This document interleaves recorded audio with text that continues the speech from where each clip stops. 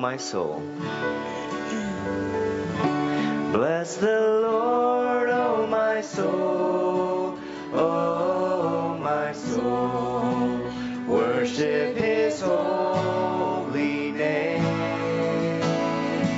Sing like never before, oh my soul. I'll worship Your holy name. The sun comes up, it's a new day dawning. It's time to sing Your song again. Whatever may pass and whatever lies before me, let me be singing when the evening comes. Bless the Lord, oh my soul, oh my soul. Worship His holy name. Sing like never before, oh my soul. I'll worship Your holy name. You're rich in love and You're slow to anger. Your name is great and Your heart is kind.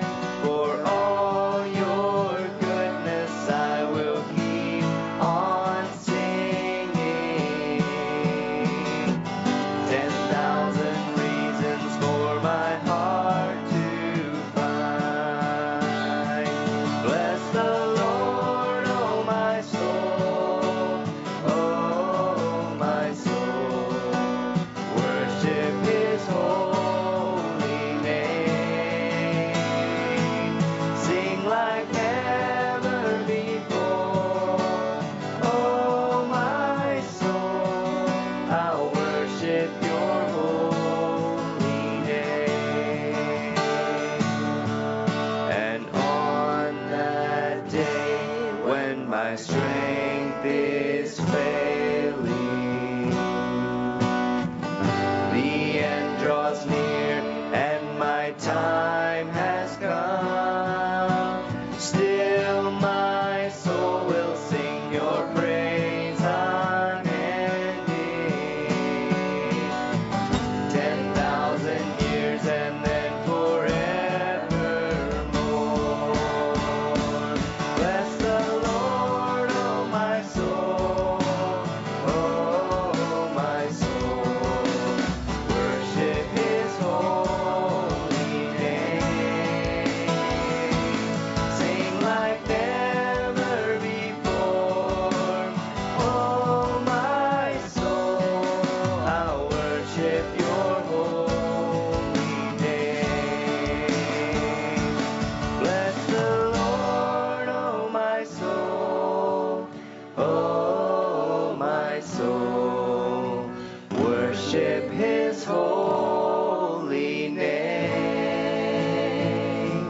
Sing like never before, oh my soul. I'll worship Your holy name. Lord, I'll worship Your holy name. Lord, I'll worship Your holy name.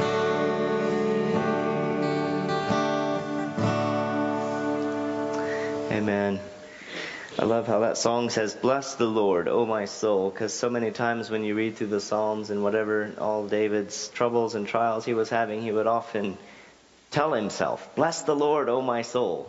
Command himself to bless the Lord, and I love that. The Lord is my salvation. Last night I was looking up the meaning of the word salvation. It's a word that I grew up hearing, but many people, especially if you're not from a Christian home or background, you don't really know what that word means, because we learn words by comparing them with other words. And salvation, what is that? I was reading one guy's story last night. He said when he thought of salvation, he thought of a salvage yard. And it's somewhat true, you know, you salvage something, salvation, right? But the meaning of it is to save from a state of peril. And we know that all of us are born in that state of peril without Christ.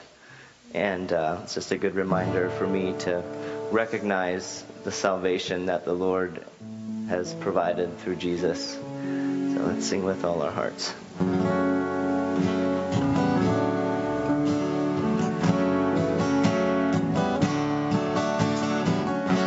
The grace of God has reached for me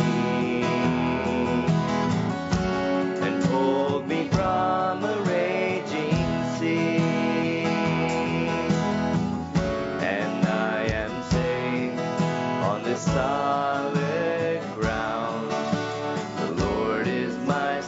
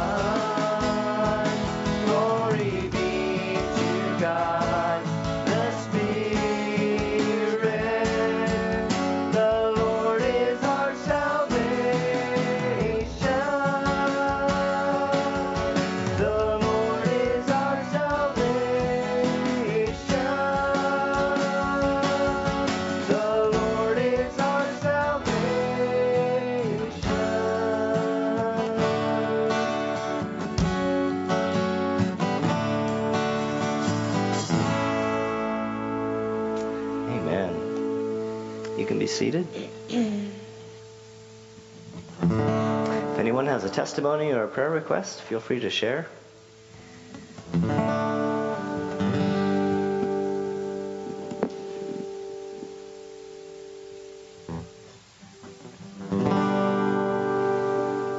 You know, some of you guys are all new or newer here. And one of the reasons we started doing the testimony prayer request time through our praise time was because when we went to Australia it was a little over a year ago, right?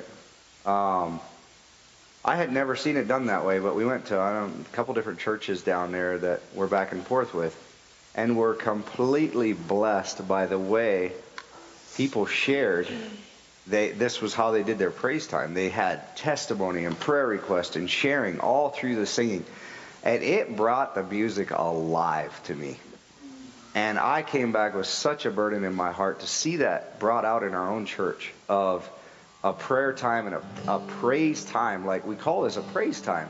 It is literally that. It was so alive because of that. People were just sharing what God was doing through the week, and it became alive. It brings the music out. The words we're singing, it brings that to reality.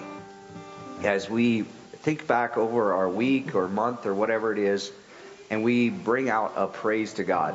Don't do it for us or for anybody else sitting here, but praise God for what He's done in your life this week, and you'll find out it blesses so many others too, because God is at work. And we all love to hear about what it is. Just the simple little things in our life is God at work, and we all love to hear about that. So don't be shy when we open it up like this for you guys to praise God or say a prayer request. We'd love to hear it.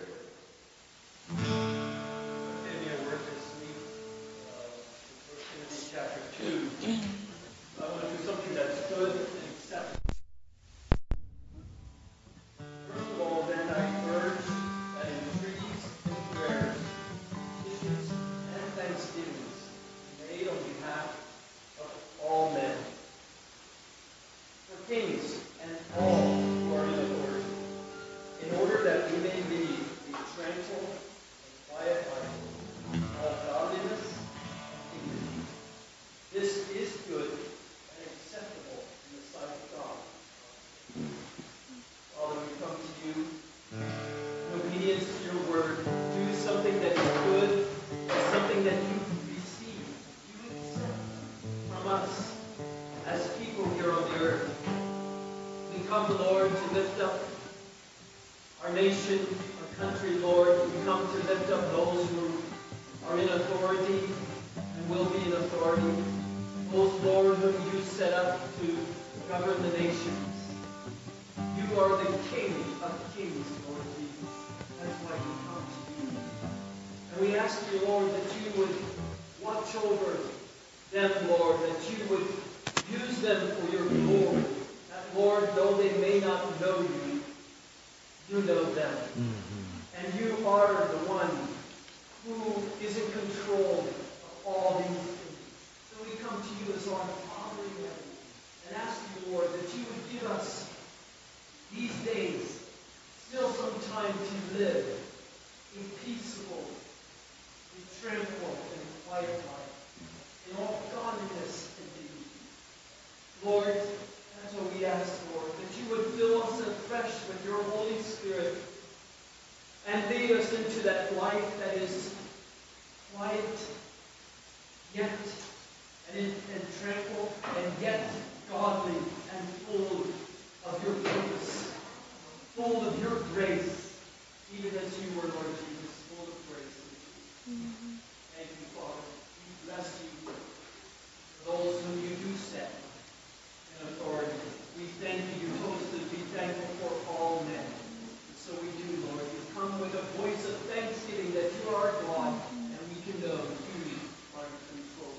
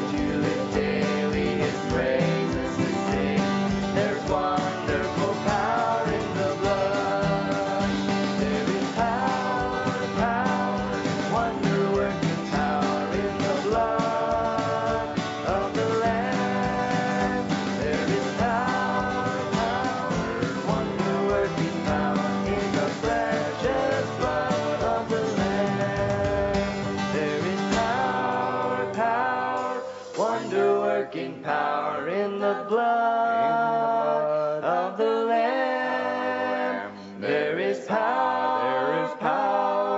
wonder-working power in the precious blood of the Lamb.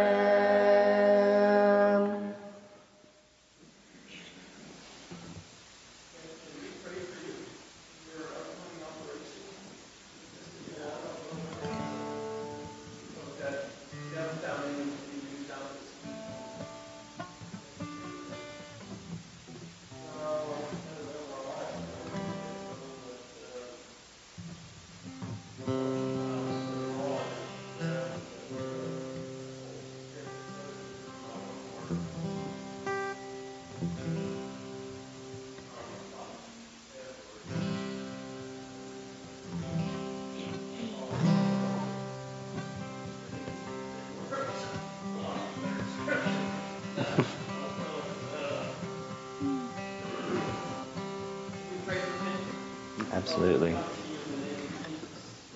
dear brother, before you, Father, you know our physical bodies that are frail. Lord, you know that our physical bodies wear out. Yet you told us in your word that though our outward man is decaying, yet our inward man is renewed day by day. Every day you make our inner man renewed. So I pray you would do that for our dear brother. You would bless him, Lord, as he waits to hear from the doctor. Do his surgeries, Lord. We just pray that you would touch him, Lord Jesus. You would give him much grace. And you would, Father, give him patience and perseverance and strengthen him, Lord, as he waits for these things. But also, Lord, that you would touch him. Lord, you're still the miracle-working Lord Jesus. And we pray that you would touch Kent, our dear brother's physical body, do a miracle. Amen.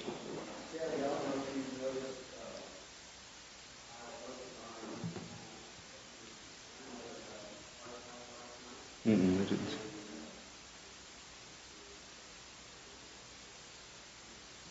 His mom or his dad? His mom? Which? His dad's side, okay. Oh, that's right.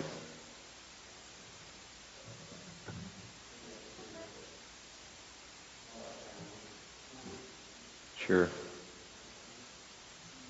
Father, we just come before you, Lord, and we understand that you are in control, and the things like this, Lord, of a heart attack, Lord, is not something that surprises you. And Lord, I just pray that your will would be done in this situation, and for Kyle and his dad and his family, Lord, I just pray that they would be comforted in knowing that you are in control.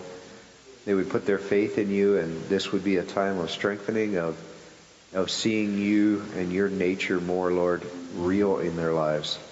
And Lord, we do pray for healing, if not against your will, Lord, that you would heal her and that she would be well again. But Lord, we ask that your will would be done.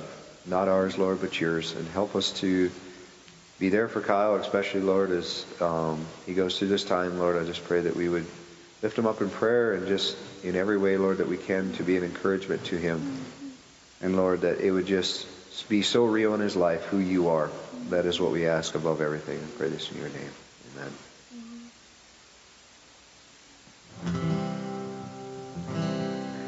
Amen.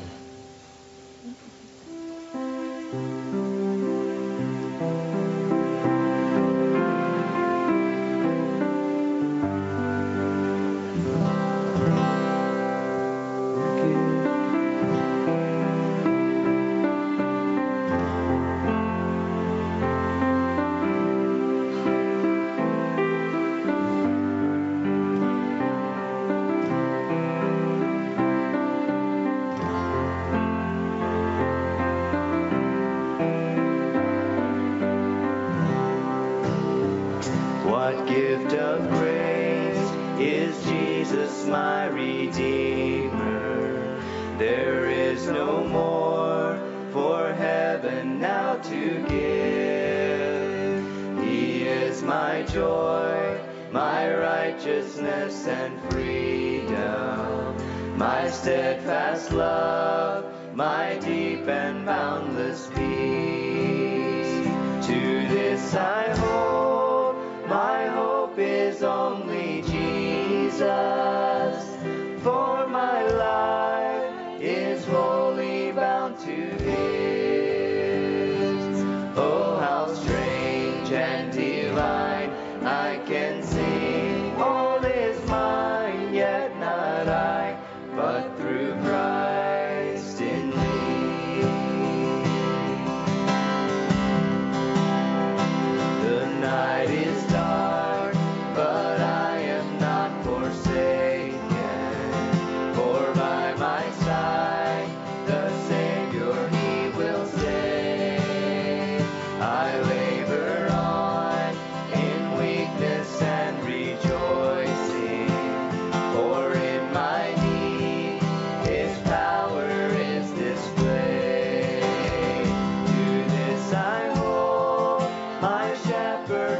defend me. Through the deepest valley he will lead. Oh, the night has been won, and I shall overcome, yet not I, but through Christ in me. No fate I dread, I know I am forgiven. The future sure, the price it has been paid. For Jesus bled and suffered for my pardon, and he was raised to overthrow the grave. To this I hold, my sin has been defeated. Jesus now and ever is my plea. Oh, the chains are released, I can sing, I am free, yet not I, but through Christ in me. With every breath I long to follow Jesus, for he has said that he will bring me home. And day by day I know he will renew me, until I stand with joy before the throne. To this I hold, my hope is only Jesus. All the glory evermore to him. When the race is complete, till my lips shall repeat, yet not I, but through Christ in me. To this I hold, my hope is only Jesus. All the glory evermore to him. When the race is complete, till my lips shall repeat, yet not I, but through Christ in me. When the race is complete, still my lips shall repeat, yet not I, but through Christ in me. Yet not I, but through Christ in me. Yet not I, but through Christ in me.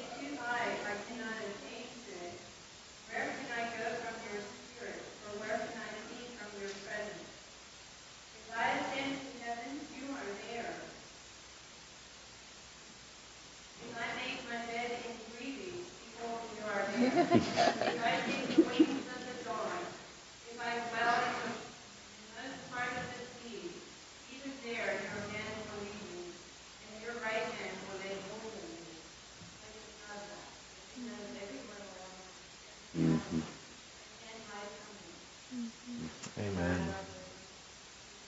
I disagree with the Greeley part, but other than that, it was pretty good. No.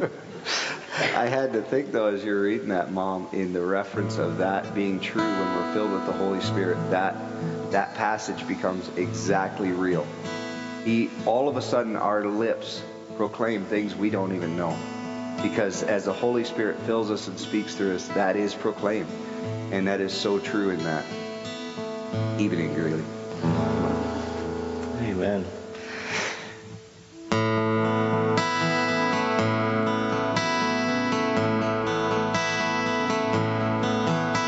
Almighty God, the great I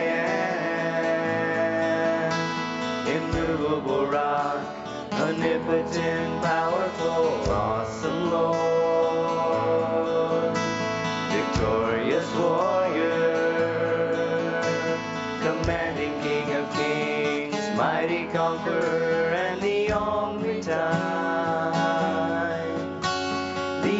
time I ever saw him run was when he ran to me.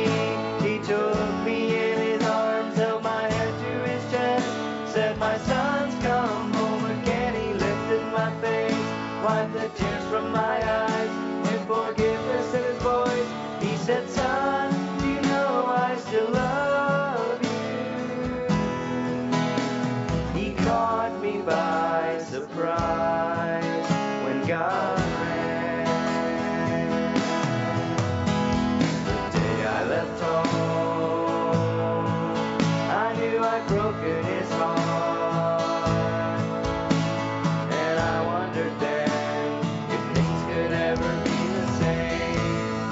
Then one night I remembered his love for me, and down that dusty road ahead I could see it was the only time. It was the only time I saw him run. When he ran to me, he took me in his arms, held my head to his chest, said, "My son's come home again." He lifted my face, wiped the tears from my eyes, with forgiveness in his voice. He said, "Son, you know I still love you." He caught me by surprise and brought me to my knees when God ran. I saw him run to me.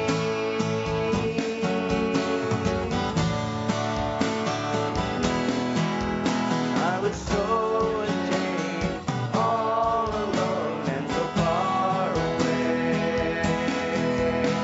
But now I know he's been waiting for this day. I saw him run to me. He took me in his arms, held my head to his chest, said, "My son's come home again." He lifted my face, wiped the tears from my eyes, with forgiveness in his voice. I felt his love for me again. He ran to me. He took me in his arms, held my head to his chest, said, "My son's come home again." He lifted my face, wiped the tears from my eyes, with forgiveness in his voice. He said, "Son," he called me son. He said, "Son, you know I still love you." He ran to me, then I ran to him when God ran.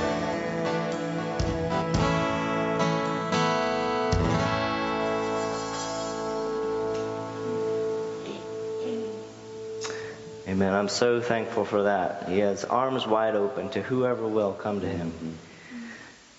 Amen. Let's all stand up and sing one more song.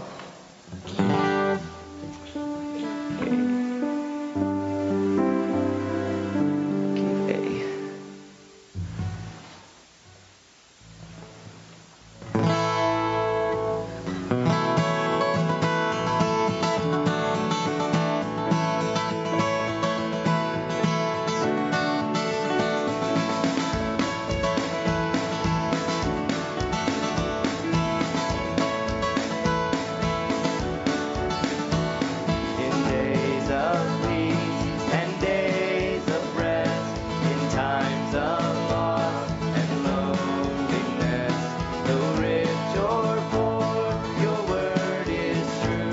that all my ways are known to you.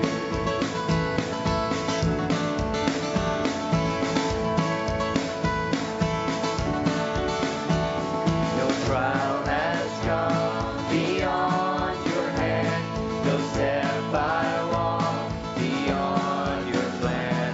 The path is dark outside my view, still all my ways are known to you.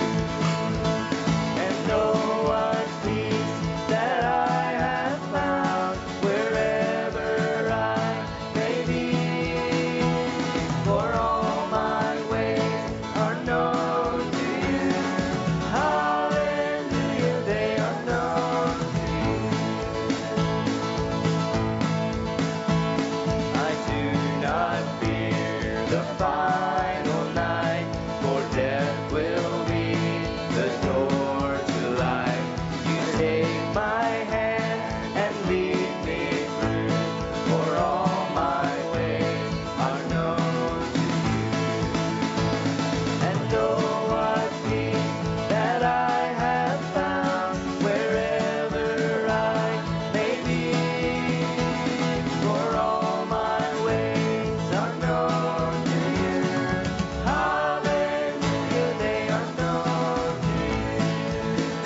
Open up my eyes so I may see that you have made the way for me.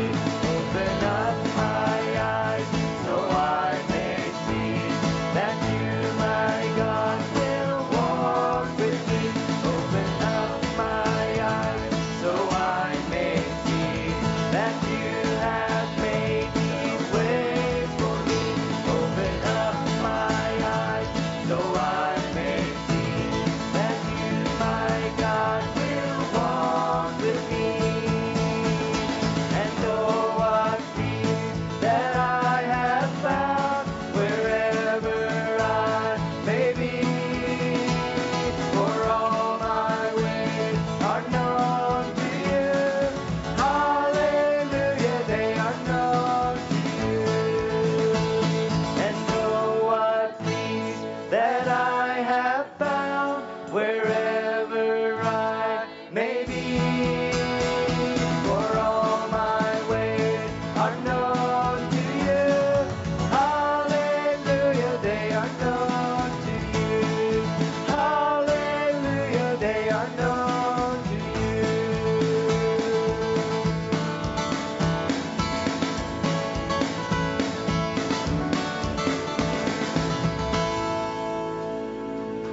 Amen. Amen. All right, you can be seated, and I'll turn the time over. Okay, the children come forward.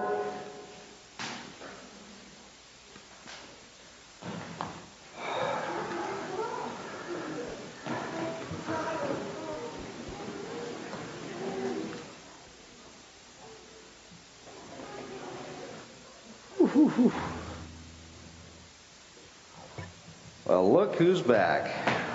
Well,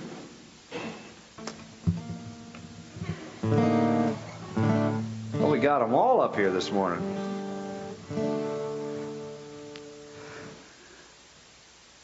Sit that thing down there so I don't have to look over the thing. Picks them up. All right. Are you shy? Are you shy? Whoa, Tiffy's not. You're okay. Well, I'll try not to pick on them. I'll try not to pick on the ones that are shy. It's always what I do, right? It is Grandma's temperature in here today. Whew. I am warm. All right. You got a song? Wrapped up, tied up already? You didn't even warm up yet. God's Not Dead? That's a better warm-up song. We'll get to Wrapped Up, Tied Up, though. Did you practice it at all? You did? Oh. You even practiced it. Huh? Okay, did you get the God's Not Dead one? That one's a little easier. We'll get the Wrapped Up, Tied Up, but let's start out with something we all know a little bit better. What? God's not dead, no, He is alive. God's not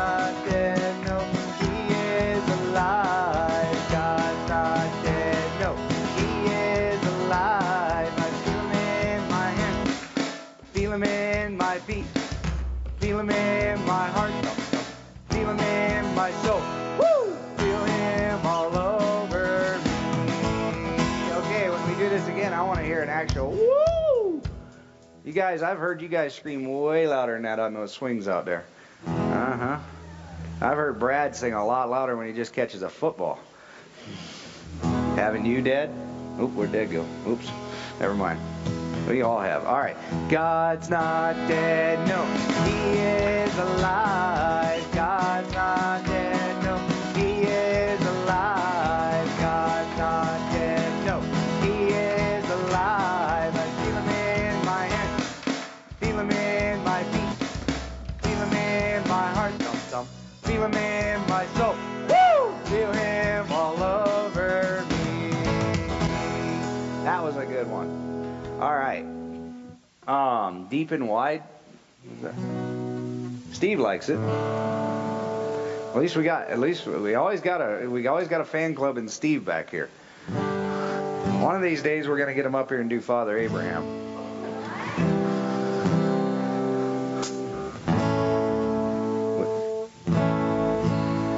Do you guys know all the motions? If you don't know them, I can't do them while playing this, so you have to watch her. Deep and wide, there's a fountain flowing deep and wide. Deep and wide, there's a fountain flowing deep and wide. Wide and deep, there's a fountain flowing wide and deep.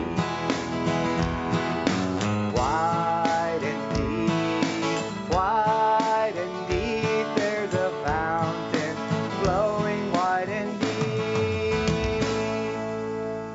All right, that's good. I haven't sang that one in a long time. How does that walk, walk, walk?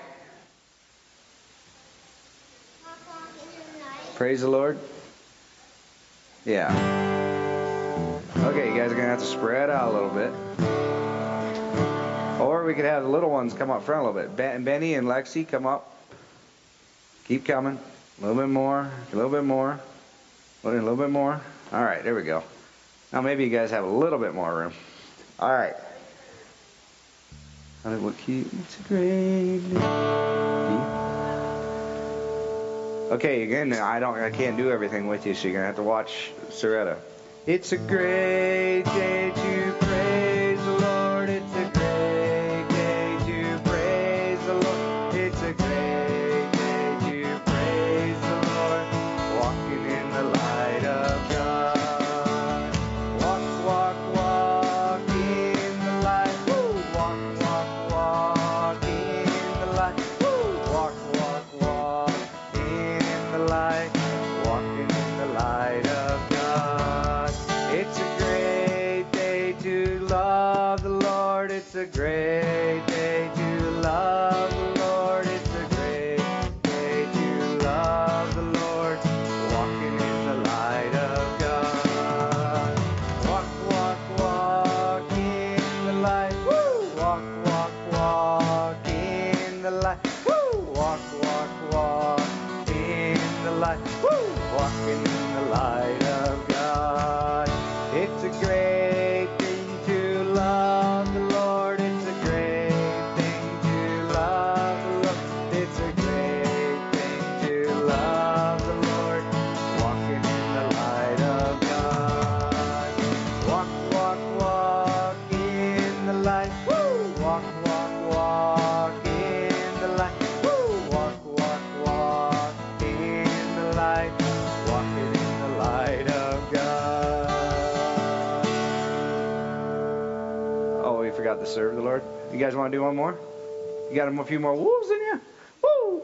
All right. It's a great day to serve the Lord. It's a great serve the Lord. It's a great thing to serve the Lord. Love God. Walk, walk, walk in the light. Woo! Walk, walk, walk in the light. Woo! Walk, walk, walk in the light. Woo! Walking in the light of God.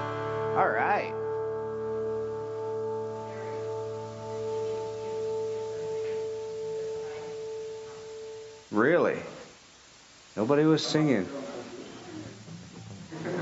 Oh, that's what he wanted. You just really miss being up here, don't you? So height isn't everything, and age isn't everything. You still just like being up here. One more year. Then what? I'm fired? You're taking over. Good. I can't wait.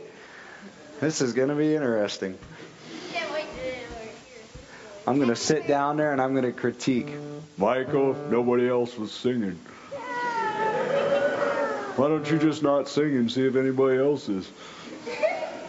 All right. What else other song you want to sing? Huh? Cast your burdens? All right. We'll do that one. Then we'll do Wrapped Up, Tied Up.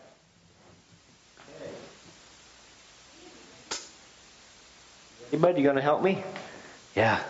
All right. All right. Here we go. Okay, are you ready? Cast your burdens onto Jesus, for he cares for you. Cast your burdens onto Jesus, for he cares for you. Higher, higher, lift up Jesus, higher, higher, higher, higher, lift up Jesus, higher, higher, higher, higher, lift up Jesus, higher, higher, higher, higher, lift up Jesus, higher, higher. Lower, lower, lower, Satan, lower, lower, lower, lower, lower, Satan, lower, lower, lower, lower, lower, Satan, lower, lower, lower, lower, lower, Satan, lower, lower. Cast your burdens onto Jesus, for he cares for you. Cast your burdens onto Jesus, for he cares for you. Higher, higher, lift up Jesus, higher, higher, higher, higher, lift up Jesus, higher, higher, higher, higher, lift up Jesus, higher, higher, higher, higher, lift up Jesus, higher, higher. Lower, lower, lower, Satan, lower, lower, lower, lower, lower, Satan, lower, lower, lower, lower, lower, Satan, lower, lower, lower, lower, lower, Satan, lower, lower. Higher, higher, lift up Jesus, higher, higher, higher, higher, lift up Jesus, higher, higher, higher, higher, lift up Jesus, higher, higher, higher, higher, lift up Jesus, higher, higher. Woo! Good job. See, I'm always out of breath, and I'm not even singing.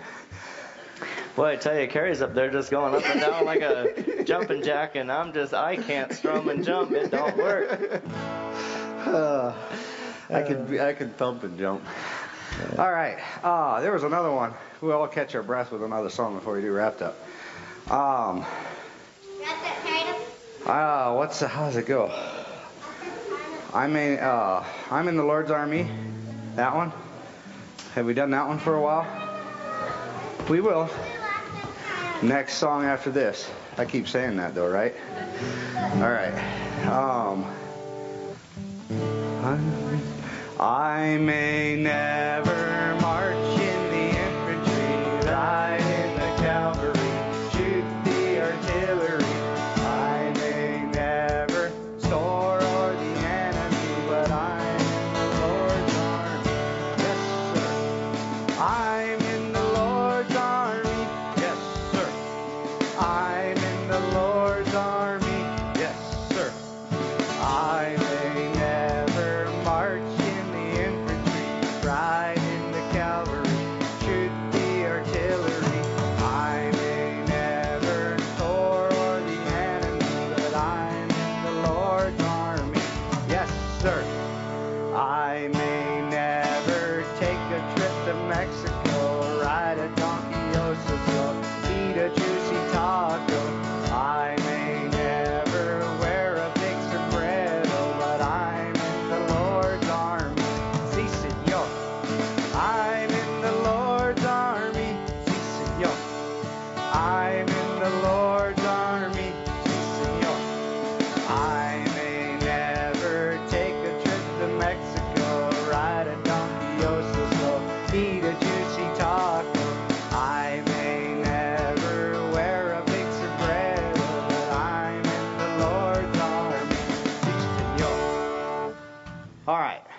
Wrapped up?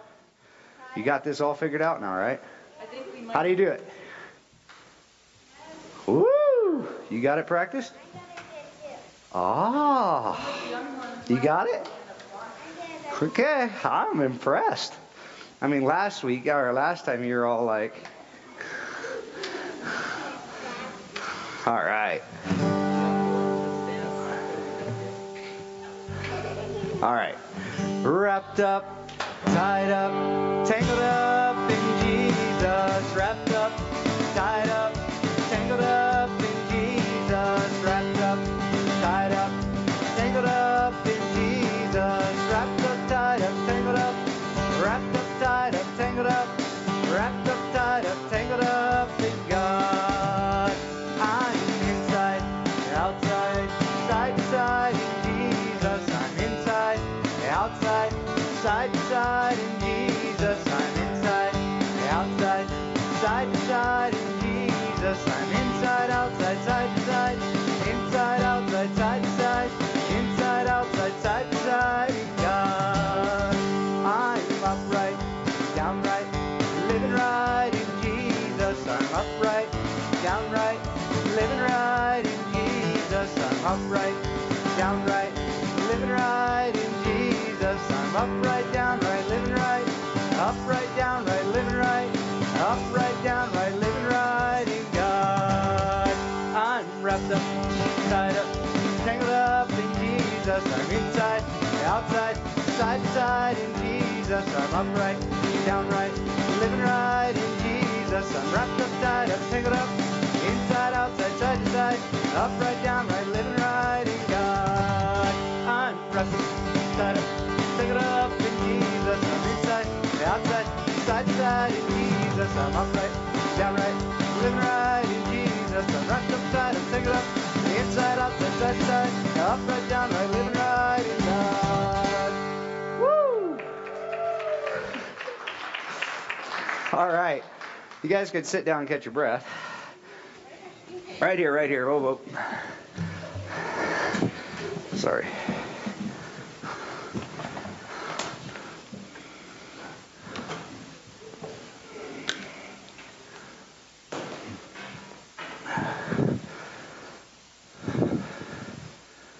All right, how many of you know who John Newton is? Of course Michael raises his hand. What do you know about John Newton? He was a boater, he became a Christian, and he's back in the war. He was a slave once. And he's the one who created it. He was a slave? Yeah. Was he a slave? Thank you. He was a slave himself, though. I guess I didn't even realize that. Does anybody know what song he wrote? Good job, Lukey. All right. So, I'll read this story real quick to you.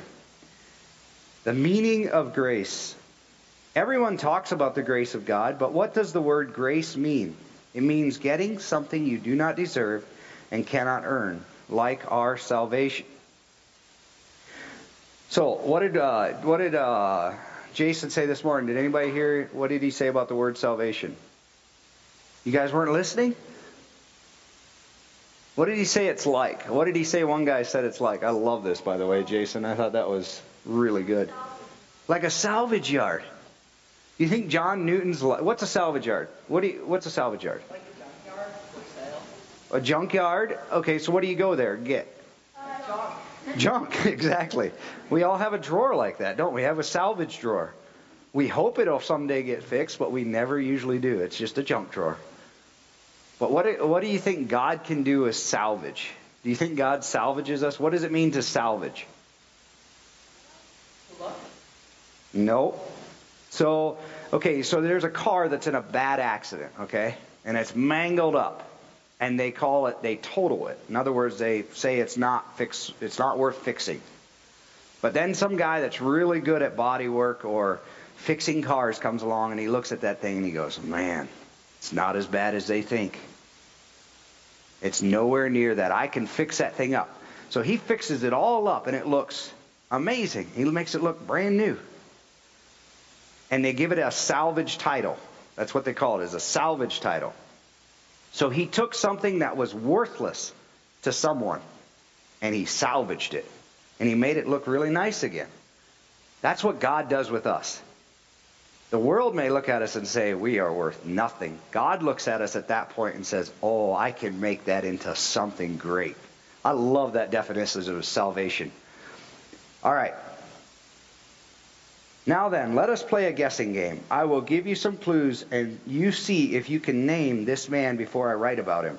He was born in London in 1725. His mother died when he was 7, and at the age of 11, he went to sea with his father. He had only 2 years of schooling. Wow, he was less than me. That's amazing. He had no use for God and would curse and mock him. Our sailors feared that he would go to hell. Other sailors feared that he would go to hell. He got into the slave business to make money and finally had his own slave ship. Only when his ship was about to sink during a very bad storm did this man cry out to God. He became a Christian and wrote many hymns. One is so famous that you probably sung it time after time in your own church. Can you guess who he is? I think I gave it away, didn't I? John Newton. With only 2 years of school, John Newton went to sea with his father. He had made 6 voyages before his father retired. When he was 19, he was forced to serve his country on a man-of-war ship named HMS Harwich. However, this ship was an awful place to live. The food was wormy, rats were everywhere, and there was always stinking water sloshing under the hammocks in the seamen's quarters. It was so bad that John jumped ship. Things were even worse when he was recaptured and flogged in front of all the sailors. His back was cut to ribbons from the whip, and he lay in his hammock groaning in misery. After that, his rank was cut from midshipman to common seaman. John Newton hated God. He would go into a wicked dance on ship, laughing and cursing and mocking God, until he made the other sailors fear that God would punish them all. John had so much fear of God. John had no such fear of God at all. Unable to bear the awful conditions on the man-of-war, he asked to be transferred to a slave ship. He was in love with a girl in London, and he decided he would go back to her a rich man. The slave trade was the best way to get rich. The slaves were treated badly. They were kidnapped in Africa and put on slats in the hold. Sometimes there were so many that they made them lie on their sides like spoons. They would be like this for the entire journey to what was called the New World. Once in a while, to clean them, they were hosed off. However, things were not good for John. He became the servant of a slave trader in Sierra Leone. There he was taught to brand slaves without blinking an eye. But then he grew ill himself. He was put outside on a board with a mat and a log for a pillow. His lips cracked from thirst and his stomach growled from hunger. He realized that he too had become a slave. In 1748, a friend of his father's rescued John. He still mocked the Lord, but after time became captain of his own slave ship. That was when things began to change.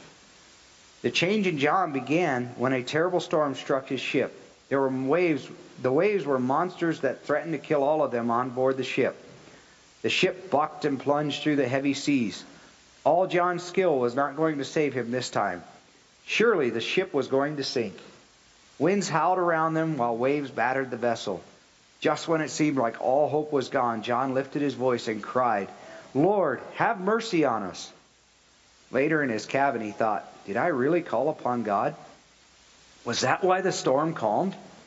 He would always look on that day as the day of his salvation. He still ran a slave ship for a while, but he treated them as human beings, not as animals. In 1750, John married the girl he had dreamed about for so many years, and in 1755 he gave up seafaring.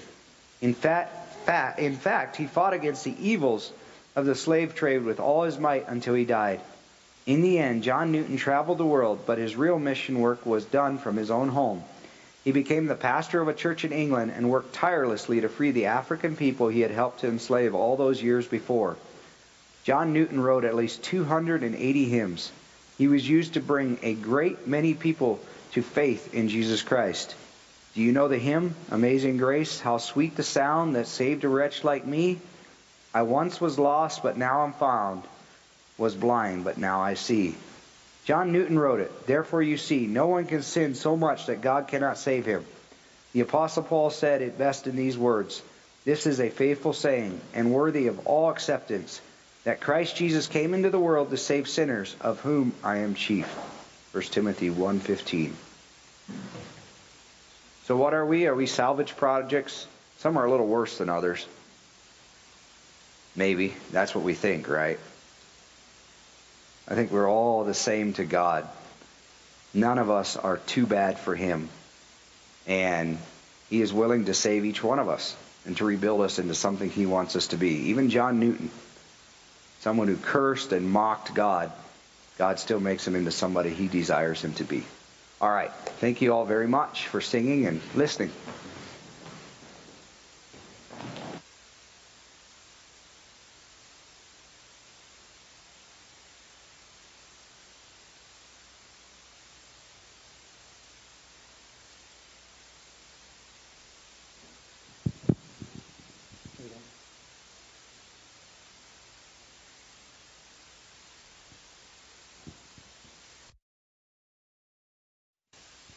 Good morning. There we go. I was hoping the story didn't put you to sleep. It didn't put me to sleep. That was a good one. Oh, thank you, Carrie, for that. Thank you, kids, for singing. You did a great job this morning. And our worship team, thank you so much for leading us in song and prayer and testimony. Just a few things before we move on with the preaching time of our service here. A few announcements to make. This week, for the first time this year now, our ministry team had our first meeting of the year, and it was so blessed. We were so blessed to come together and see what God is doing, and especially after the tough year we've had the past year, and of course none of us knows what's ahead, but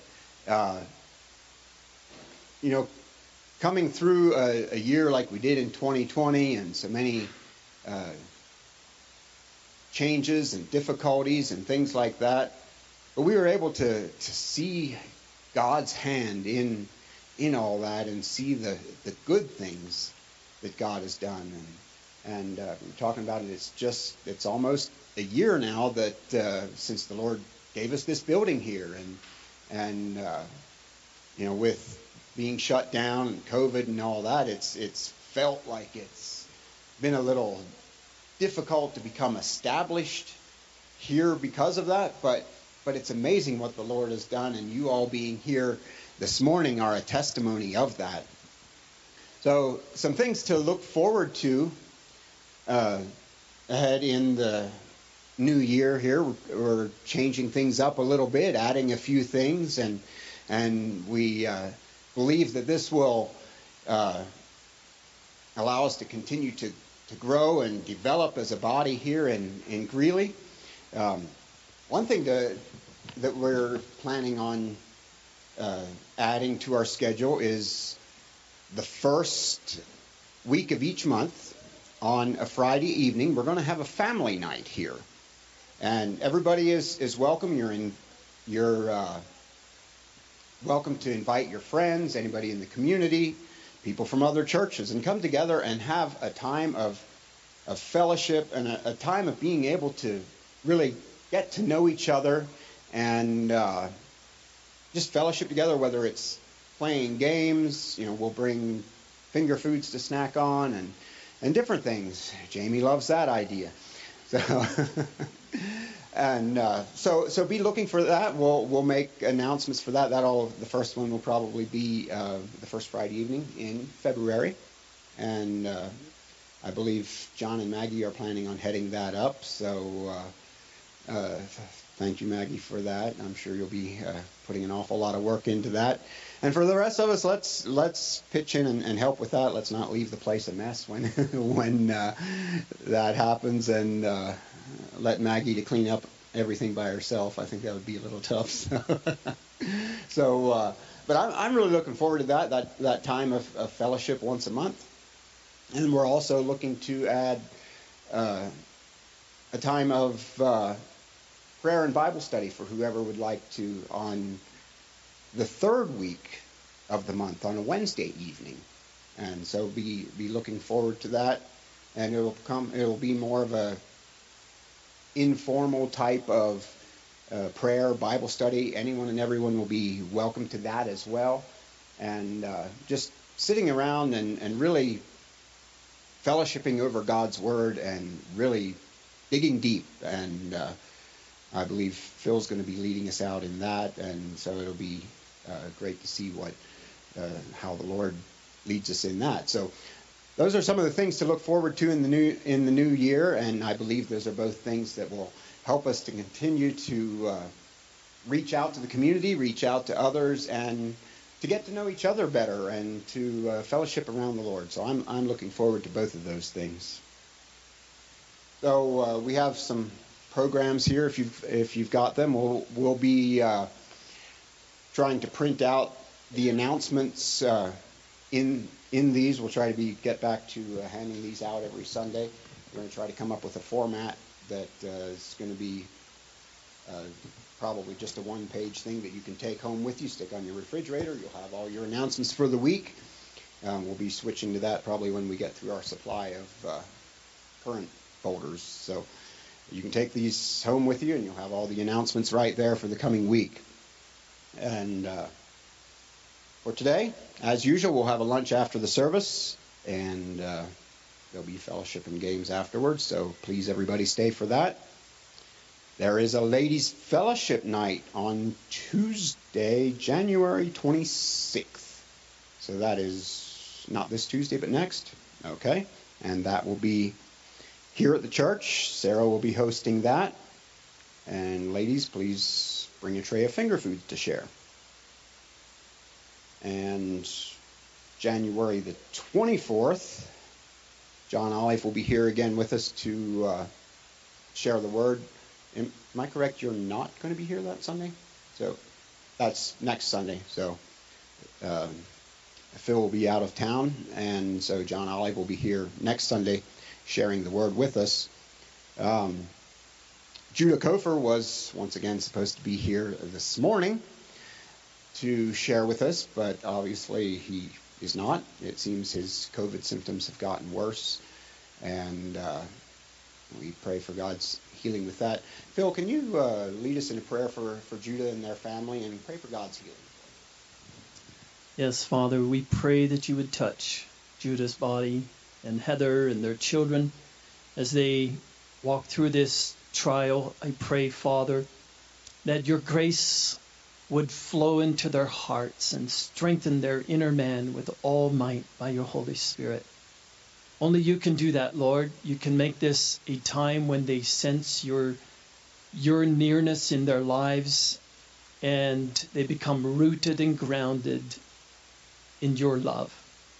And I pray, Father, that you would touch their physical bodies. Lord, we thank you for this couple and their ministry to you and to your people, and we pray that you would raise them up and equip them, Lord Jesus, and strengthen their bodies to continue to labor in your service. Bless them this morning with that renewed love and life that is in you, Lord.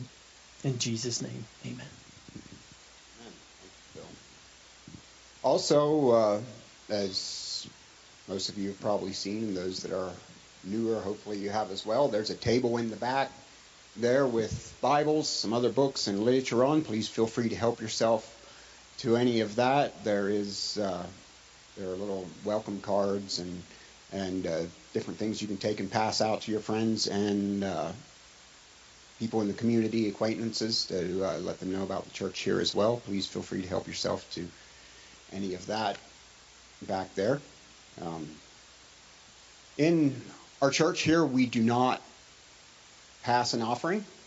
You know, in the Old Testament, the law was pretty strict about giving 10% of your money, your income, to God. He was pretty serious about that. That was a type of things to come, and it was something that God very much asked them to do. But do you know what he asked us to do under the new covenant? He says everything belongs to him. Everything belongs to him. So we don't pass an offering. We don't ask for 10% or anything like that. There are two things the Scripture says in giving that we believe are important. It says to give as God has blessed you, and to give cheerfully. If you feel like you have to give, whether it's to the church or to anybody else, out of begrudging kind of a spirit or just out of duty, probably not going to do you much good. So if the Lord has blessed you this morning, and out of that blessing you can give cheerfully, please feel free to do that. There's an offering box mounted to the back of the wall there by the sound booth. You can feel free to use that. And we thank you for doing that as the Lord leads you. I think that's all for the announcements. So before Phil comes, let's have a prayer and ask God to open up the Word to us here this morning.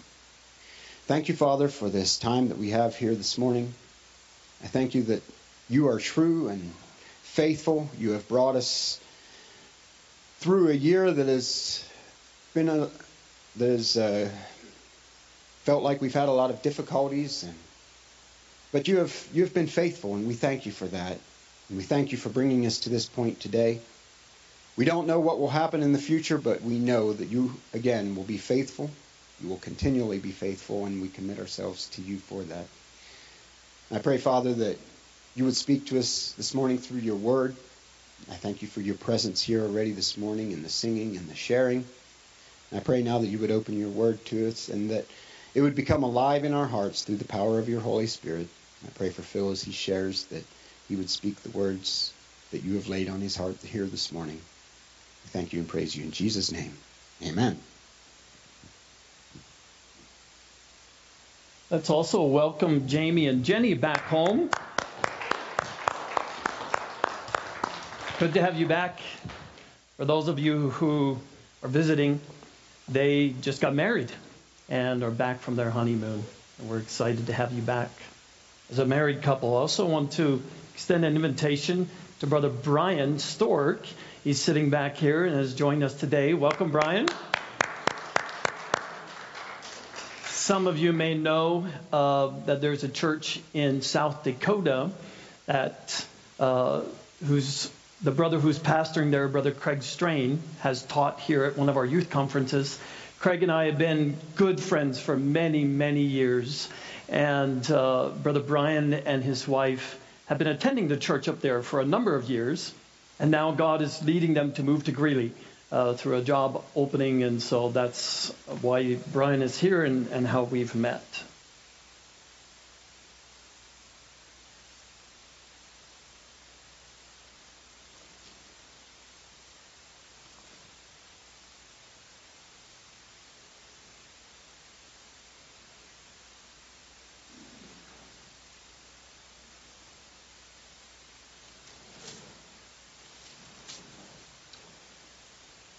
There's an appalling and a horrible thing going on in the world today. From heaven's perspective, God is looking on something in the land that is appalling. You know what that word means? Obnoxious. Something you simply can't barely put up with. Now, many of us have had that feeling when you smelled something that was so bad, right? It forced you to do this. Oh, and get out of there as quickly as possible. Maybe it was a skunk. Maybe it was food that just made you nauseous, sick to your very stomach. Perhaps it was sin. I wonder if sin has ever affected you that way.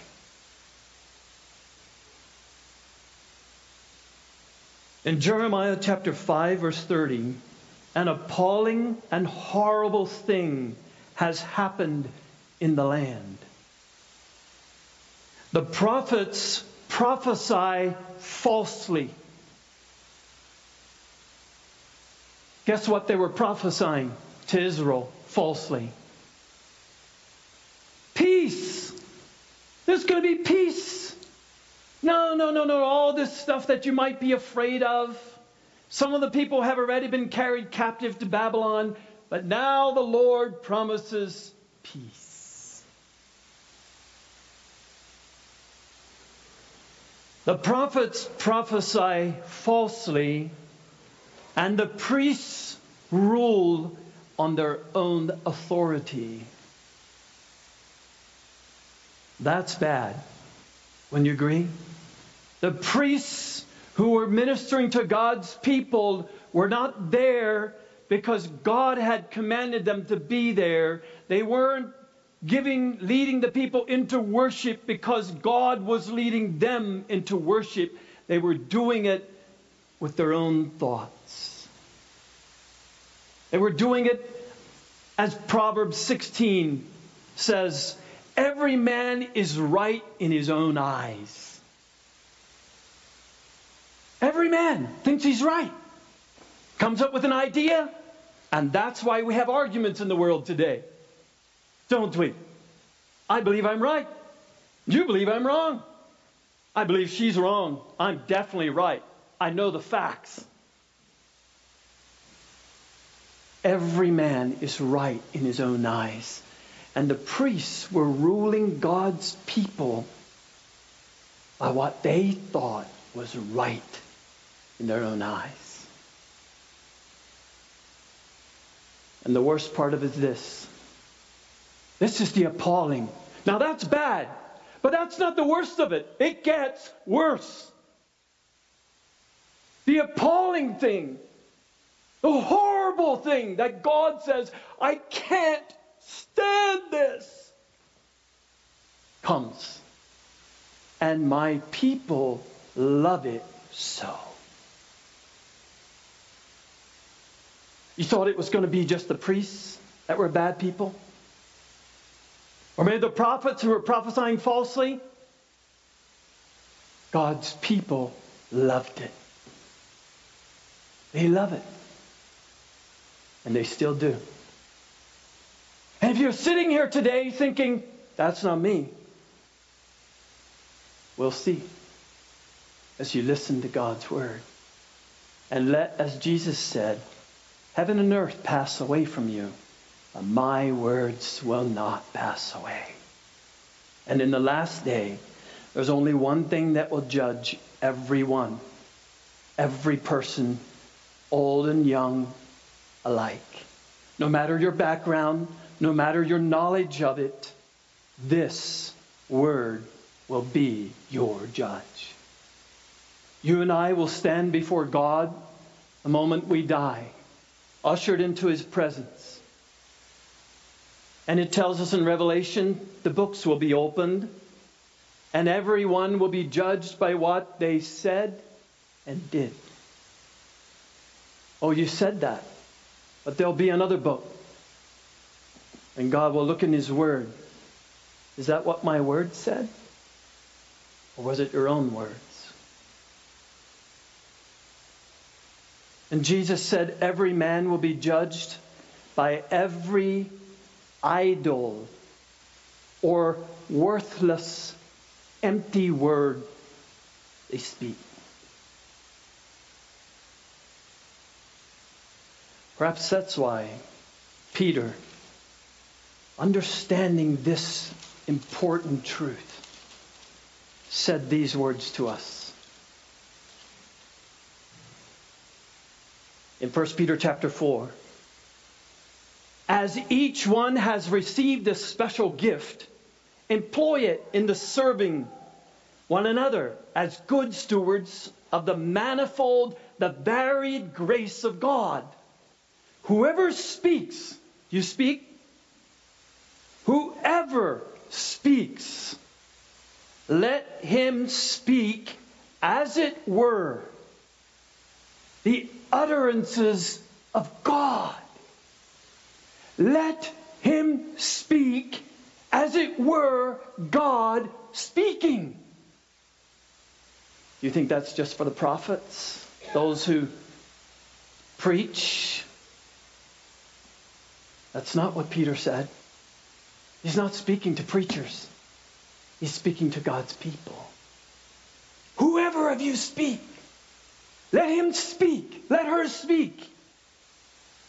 God's words. But the appalling and the horrible thing that is going on in my heart, in your heart, is that I think I'm right. And I tell you it's so. I speak out of how I think. Out of the abundance of the heart, Jesus said, the mouth speaks. And in another place, as a man thinks, so is he. I think I'm right. I will tell you what I think. But God's words are not in it. It's my words. And people love it. I'm a good storyteller. Unfortunately, God's people love good storytelling. Not just in the church. Yes, that is tragic. But in our homes, around the lunch table and the dinner table, around fellowship times. Don't we all love a good story? Of course we do. It's interesting. It's fascinating. And we love it. And they did too. They were just like us. Hey, prophets, tell me a good story. Hey, priests, give me your idea of what I should do. How I should serve God. But there's one thing that God's people weren't hearing. God's word. They weren't hearing it. Jesus understood this truth. In Matthew chapter 13, he says this. His disciples come to him. Oh, by the way, what was Jesus doing? He was telling a story. Jesus was a very interesting storyteller. One of the best. No, the best. He was the best storyteller. He was fascinating, interesting to multitudes of people. Not just 12 of them. Multitudes of people found Jesus interesting to listen to. And so they flocked to hear him speak. They said these words about Jesus. At the end of the Sermon on the Mount, in Matthew chapter 7, just a little bit of time earlier, they said these words to him. In verse 28, the result was that when Jesus had finished these words, the multitudes were amazed at his teaching. Wow, that guy is a good teacher. I like him. He's interesting. Or he was teaching them as one having authority and not as the scribes. And then look at this in Matthew chapter 13, in verse 34. All these things Jesus spoke to the multitudes in parables, and he did not speak to them without a story.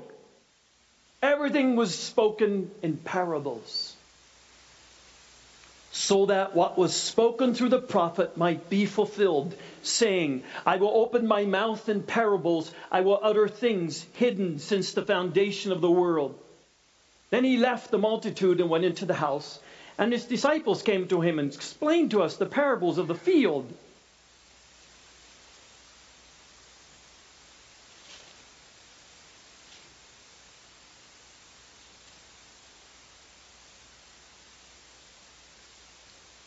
I was actually looking for the verse in verse 10 of chapter 13.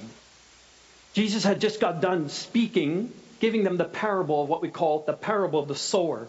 And in verse 10, and the disciples came and said to him, why do you speak to them in parables? And he answered them this amazing truth. To you it has been granted to know the mysteries of the kingdom of heaven, but to them it has not been granted. For whoever has, to him shall more be given, and he shall have an abundance. But whoever does not have, even what he has shall be taken away from him. Do you know that principle? Has God dealt with you in this truth? That if you have a gift given to you by God, but you don't use it, you don't treasure it, even what he has shall be taken away from him. Therefore I speak to them in parables, and here's why. Jesus told them a story, and only good stories. This is the horrible, the appalling truth. Verse 14, and in their case, the prophecy of Isaiah is being fulfilled. It's happening in your heart, in your life, this prophecy. You will keep on hearing, but will not understand. You'll keep hearing the voice of the Holy Spirit in your life, but you won't understand where He's leading you. You will keep on seeing, but you will not perceive. You'll look at something, but you won't know what's going on. It's like you're looking at a story. You know, you're reading a good story. You're reading even God's story. But you don't know what you're reading. You don't understand the purpose for this story having been written and preserved in a book called the Bible for you today. That part you won't see while you read the story. Why? There's a reason that we people can see something and not see what we're supposed to see. That we hear God speaking but don't hear what we need to hear. There's a reason for it. These people had fulfilled that reason. For the heart of this people has become dull. I want to ask you, what does that mean? Have you had a dull heart? Do you know what that is? My dear friend, brother and sister, if you sit here this morning and you have no idea what a dull heart feels like, then your heart is dull. If you don't know,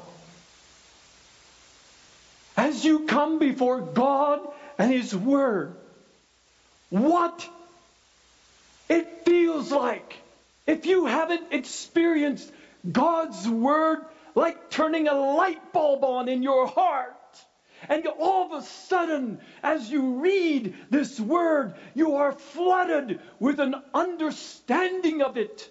The truth so grips your heart, it convicts you of sin, and you can't get away from it. You're gripped with the truth. And you fall on your face before God, and you repent of that sin. And Jesus meets with you and forgives you of that sin. And He cleanses your heart. He purifies your heart from this double standard you've been living. As He tells us in James, you double-minded purify your heart. And you come to God and you realize, He just took the scales off of my eyes. My dull heart has been enlightened. The word dull is also the synonym of that word is the word dimmed. When the lights are dimmed, you can barely see. Sometimes you can see somewhat, but it's a strain on your eyes. If you haven't experienced that, I invite you this morning to not just stay here in your seat, but to go meet with your God and deal with this horrible, appalling sin the horrible, appalling condition of what you love. That's what Jeremiah was dealing with. God's people's love. Their love language. They loved it. And in case you think that was just for the past generations, let me read you a word that might get your attention.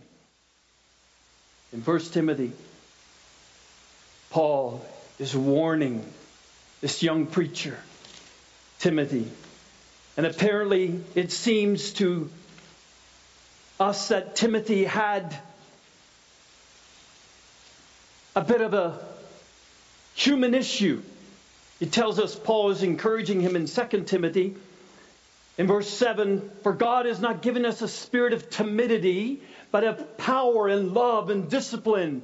And so therefore, Timothy, don't be ashamed of the gospel of truth. Don't be ashamed, but preach it. And you find that Paul's exhortation to this young man was this kind of coaching experience of, come on, God has appointed you, God has anointed you, come on, get on with the work, be bold. Timothy perhaps was a timid guy. Paul keeps addressing that timidity in Timothy. In 2 Timothy chapter 4, I think I told you 1 Timothy, 2 Timothy chapter 4, Paul saying to Timothy, I solemnly charge you in the presence of God and of Christ Jesus, who is to judge the living and the dead, and by his appearing and his kingdom. Whew. Have you been spoken to like that by God? When God speaks to you, my dear brother, sister, do you understand it is in the presence of God, his presence, not just his word, but his very presence is there. And you know, like Moses knew when God spoke to him out of this burning bush, Moses was a pretty confident man, self-confident man in his younger days.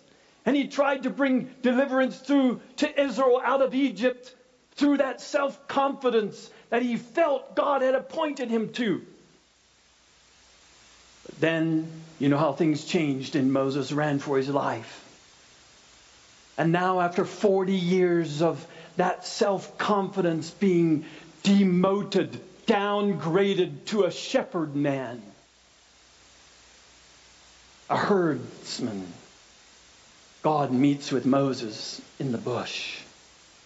And the bush starts burning, and right in the middle of Moses' own life, there's a burning, fascinating thing happening, and he comes over to see, and God speaks, and what happens to Moses? Moses changes completely through God's voice after the 40 years in the wilderness being a herdsman. And Moses takes off his shoes.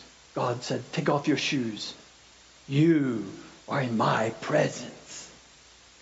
Have you heard the Lord deal with your self-confidence in his presence? When he speaks these words, and this is where I'm going, and in case you thought God's people back then had a problem, and Jeremiah was addressing that horrible and appalling problem, that God's people had a wrong love, a love for something that wasn't what God wanted to share with them, a love for other things than God's word in their life. Listen to these words. Verse 2. Timothy, preach the word. Be ready in season and out of season. Reprove, rebuke, exhort with great patience and instruction. For the time will come when they will not endure sound doctrine, but wanting to have their ears tickled. Have you ever felt that? Want? Come on. Be honest with me. You just wanted a good story. Perhaps you wanted to go to sleep, and so, what can I do? Put in an audio tape and give me a good story. Turn on the TV and distract me from what I think God's talking to me about. That time will come. What is past, what was past, is present.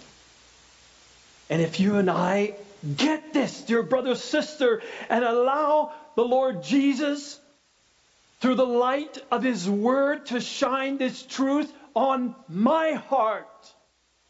Not the prophet, not some wild preacher out there, not some religious scholar or those legalists over there. My heart, your heart, in the presence of God, of Christ Jesus. And you see dullness. You know what the alarm bell that Jesus is presenting to us is? If you like a good story, if you have this desire for ears being tickled, you are getting good stories. Jesus gave them what they wanted. My dear brother, sister, if your Christian relationship with Christ is a good story, a tale being told, and you find yourself fascinated and interested, that is your alarm bell. Your heart is dull. And Jesus is just a story to you. That's all. And the history books of the ages are just good, fascinating stories of people's lives. They intrigue your life. Their zeal intrigues you. William Law, who lived back in the 1600s, may fascinate you with his book, The Power of the Holy Spirit. And you'll read it, and you'll be fascinated with it. Madame Guyon, a French woman back in the 1800s, no, even back further than that, right, Lau? The 1500s, I think so, was a woman who was married to a very rich nobleman. But Jesus got a hold of her life and transformed her life. And she ended up spending 20 years in prison as a criminal for Jesus Christ. But she writes books in that prison, and one of them, Experiencing the Depth of Jesus Christ, is a title of one of her books that I remember over 20 years ago gripped my heart. And it so gripped my heart that I took that book, and the people didn't know it, but I preached through chapter by chapter of the truth she spoke of. Because I, as a preacher of the gospel, was fascinated with Madame Guyon's experience of Jesus.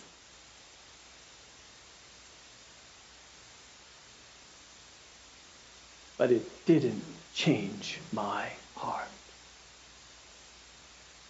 My heart was dull. And so I was fascinated with a good story. Christ's story of a work in a woman hundreds of years ago. Are you that Christian? I was that preacher. I know what it's like to have a dull heart and be fascinated with stories of Jesus. I'm a part of the multitude, and I was there. Look what these tickling ear desires do to us in our hearts. Verse 4. They will accumulate, verse 3, they will accumulate for themselves teachers in accordance to their own desires, and will turn away their ears from the truth, and will turn aside to myths. And that word myths in the Greek is stories, fables, fairy tales. However, the Lord has made it more personal to me in saying this is the myth, Phil. The myth that you become fascinated with is my work in others' lives. And when you become fascinated and interested in my work in others' lives, without my work being done in your heart, your life, then you're one of those tickling ear syndrome Christians. You have a horrible problem. From heaven's perspective, it's appalling.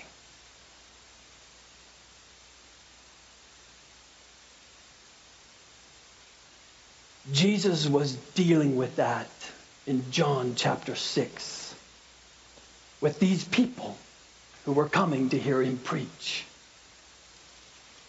They had been coming to see Jesus in John chapter 5 because they were seeing signs. People were being healed. Those who had been lame got up and they walked. People who couldn't hear all of a sudden could hear. People who were blind all of a sudden could see. Hundreds and hundreds of these people. And that was amazing. Wouldn't you say so? Don't you find that fascinating? I do. And so did they. But then Jesus tested them in another way. He took them out to a wilderness and made them get hungry. And when they really got hungry, he fed them food. He met their material, physical need. He took them to a place where they did need it. They became needy physically, and then he met that need. Wow, that really got him. That hooked him. Now it wasn't just watching others get healed. Jesus fed me. I ate from him. He supplied my personal need. Let me tell you about that. Oh, dear brother, sister, who is God to you? You know what I found in myself? That as a Christian and as a brother in the church, I like to meet people and say to them, hey, what's God doing for you?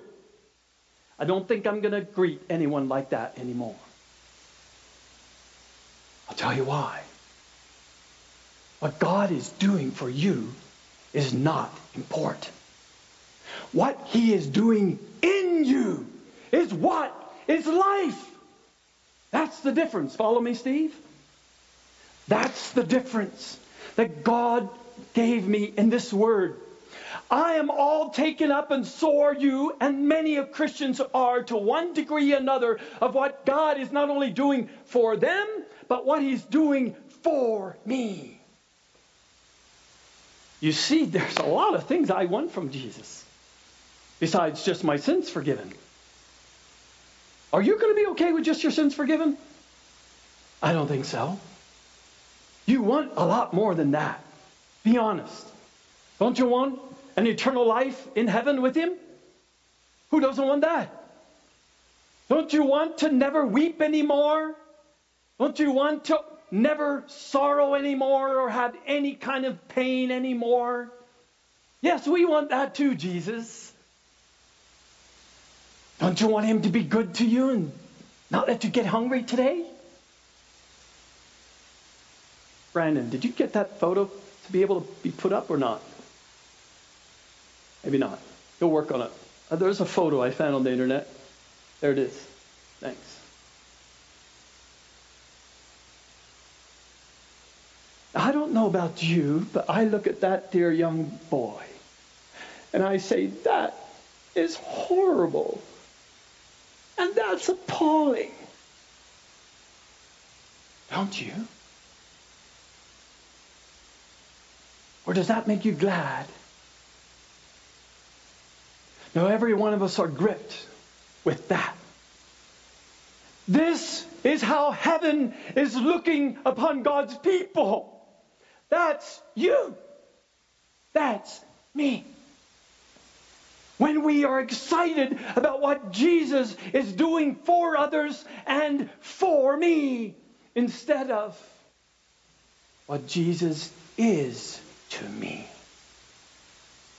The relationship. That's how Jesus had found these people. In verse 26 of John chapter 6, truly, truly, I say to you, you seek me not because you saw signs, but because you ate of the loaves and were filled. And in case you think Jesus is speaking to the Pharisees and the scribes, he is not. He's talking to his followers.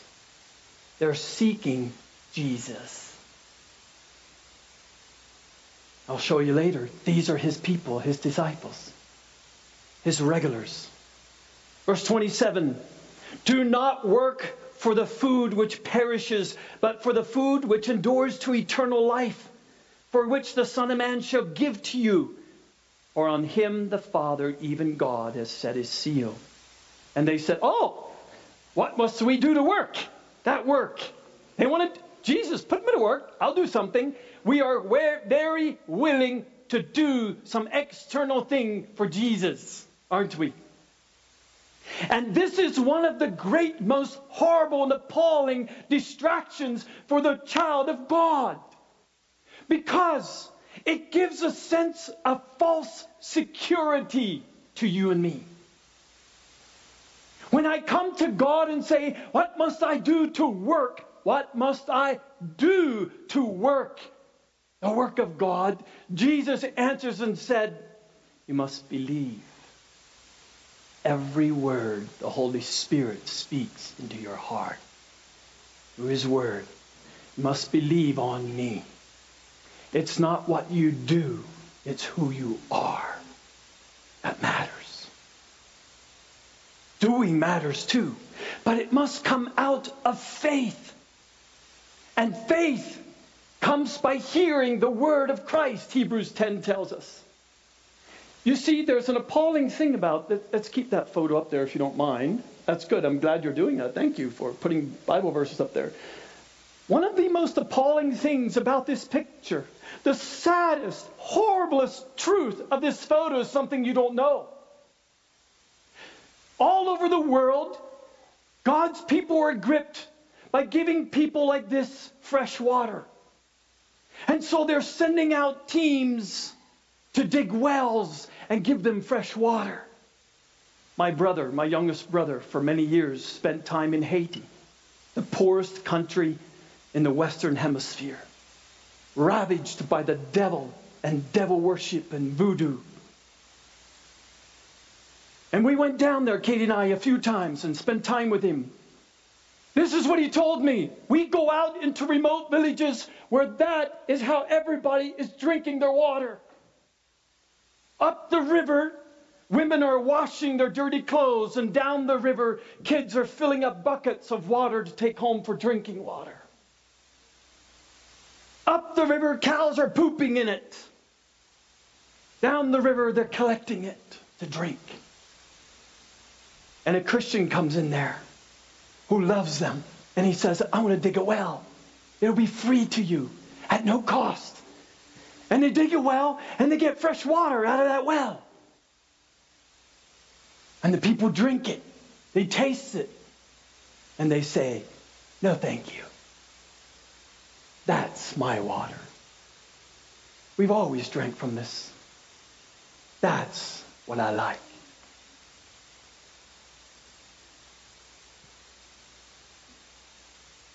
That's the appalling, horrible truth that Jesus is addressing to you and me today.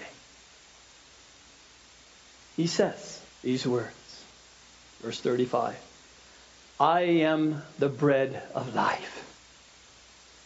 He who comes to me shall not hunger, and he who believes in me shall never thirst. I am the bread of your life. You may say, oh, sure, that sounds good, Jesus. Give me some more bread. You fed the multitude. You're ready to feed me too. That desire immediately is, sure, give me some more bread. And Jesus said, done with me giving you the bread. I am your bread. Do you know how God surely tests this to every one of us as his children? Because he knows our hearts. He knows how wicked and desperate it is. He knows that's who we are. We grew up doing that and we like it. It's normal. So God lets us get thirsty, very thirsty. In Deuteronomy chapter 8, God let his people get hungry, and he tested their love for him this way.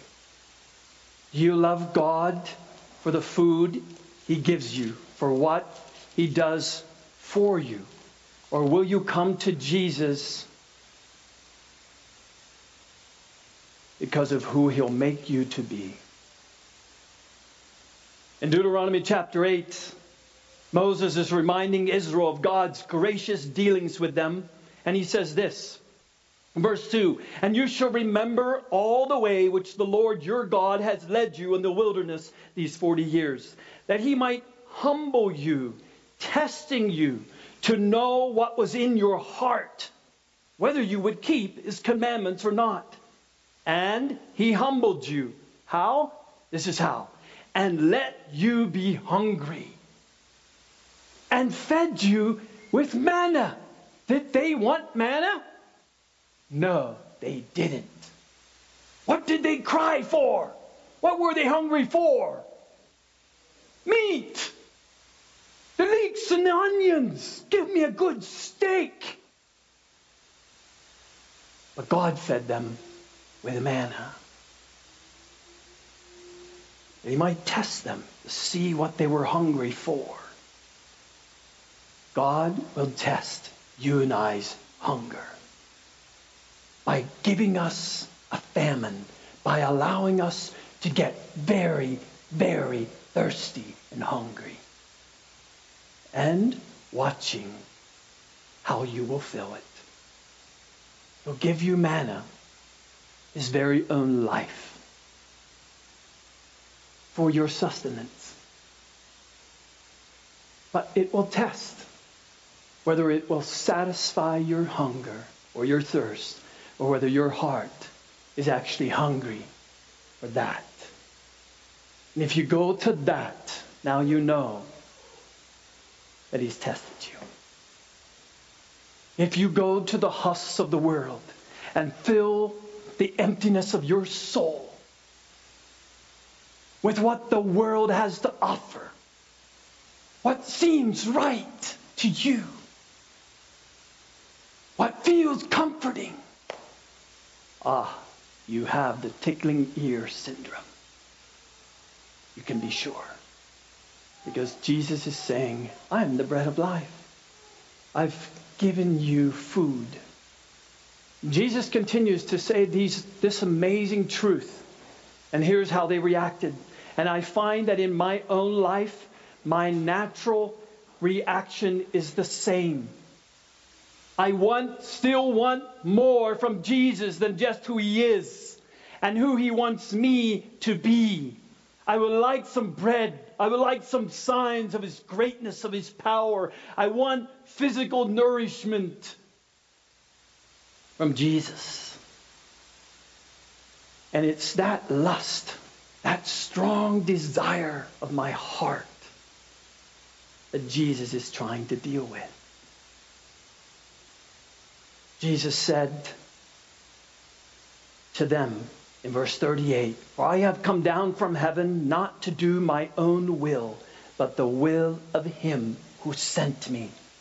And this is the will of him who sent me, that of all that he has given me, I will lose nothing, but raise it up on the last day. I am the bread which came down from heaven.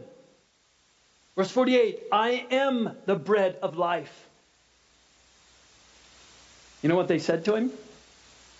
Really? Our fathers were in the wilderness and Moses gave them bread. Who do you think you are? Got better bread than that? And this is exactly what God's people still do.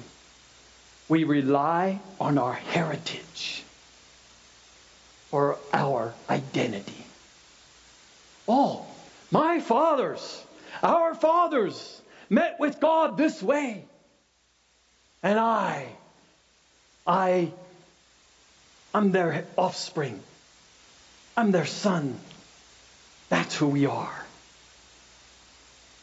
And Jesus is dealing with that very issue of their own identity. To come to Him and find it only in Him. And so He says something to them. He says this, verse 53, Jesus therefore said to them, truly, truly, I say to you, unless you eat the flesh of the Son of Man and drink His blood, you have no life in yourself. Have you read those words? Do you believe them? Do you? When heaven is looking down at your heart and God is looking at His people, is He seeing that my people believe me when I said this? They act on it. They satisfy their hunger and their thirst in me. I think that heaven is probably looking upon an appalling Christianity today, where the multitudes are still satisfying themselves there and being okay instead of in Christ. What did Jesus actually mean? This is a big deal. If you don't eat His flesh and you don't drink His blood, you have no life in you. You're dead to God. Don't you think it's pretty important? It is in my life. Because I took Jesus' words seriously, I said, Lord, what is it? What is it? Give me this bread, I said with these people. After He said that, they said, Lord, evermore give us this bread. And Jesus said, it's me. And it's my word. It's my manna from heaven for your soul. Is it? Or is there some other bread you were looking for from Jesus for you? I don't know if you're like them and you say, that's a hard statement right there. Do you still say that? Do you know what it means? To eat Jesus' flesh and to drink His blood for real? Or do you like them? That's a hard statement. This is a difficult statement, verse 60. Who can listen to it? And so, the end of the story in 65 is 66. As a result of this, many of His disciples withdrew and walked nowhere with Him. He was talking to His disciples who had dull hearts, who were drinking from mud puddles, trying to fill their thirsty soul, while Jesus is the bread from heaven and is drawing them to partake of His flesh and blood. How is He your flesh and blood? In John chapter 1, the Gospel of John, it says, and the Word was made flesh. The Word was made flesh. Here's how Jesus revealed it to me. My Word still needs to be made flesh. Or else it's just a good story that tickles your ears. That's all. Don't you find King David fascinating? Don't you find Solomon, wow, amazing, and yet a little crazy? Don't you find Samuel as a little boy in the temple seeking God? An intriguing story. God spoke to him at night. Don't you find Daniel in the lion's den and the lions shutting their mouth and not eating him an interesting story? Yes, you do. We all do. But Jesus says, it's my word that needs to become flesh and blood on the earth today. I want someone to live out my truth in his life, in her everyday life today. I'm looking for that person. Will you come to me to be that person? My word. And when you read, love your enemies. Pray for them which despitefully use you, persecute you. And when all of this happens to you, leap for joy. You say, yeah, Jesus is a bit extreme. Can't do it. Tried it. Doesn't work. Or will you come and say, Lord, make that word me. Make me that person.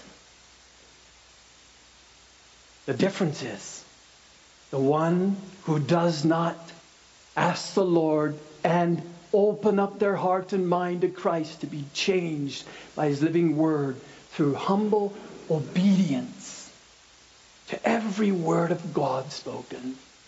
That desire is to be changed, made like his word.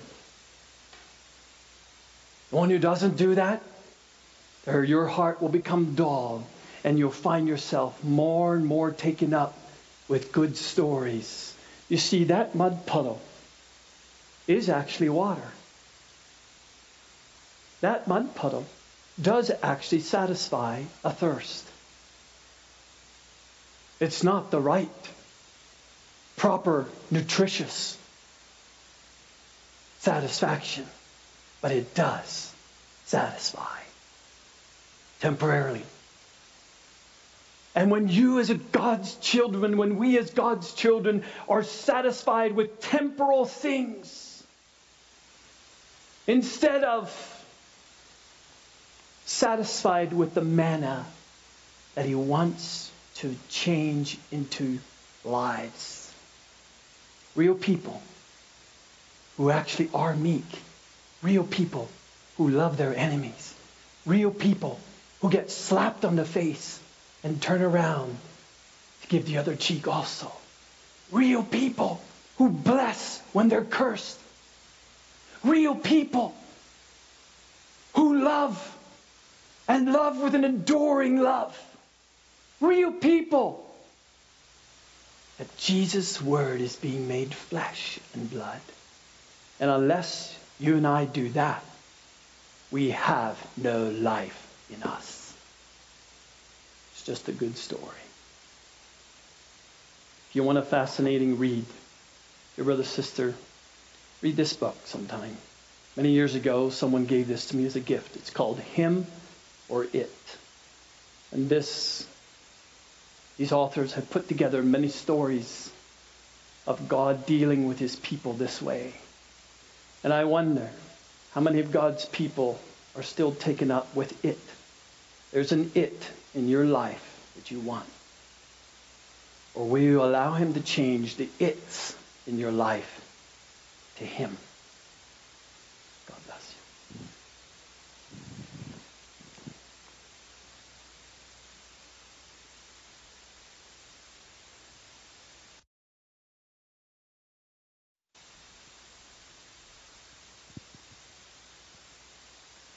you. Amen. Thank you, Phil, for sharing the word with us again. We certainly have heard from the Lord this morning.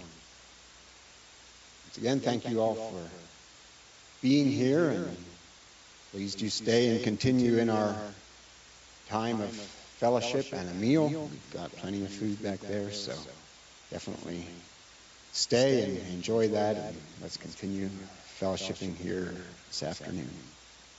Let's all stand and we'll ask a blessing on the noon meal, and you can consider yourselves dismissed. Papa, do you want to ask a blessing and dismiss us with prayer?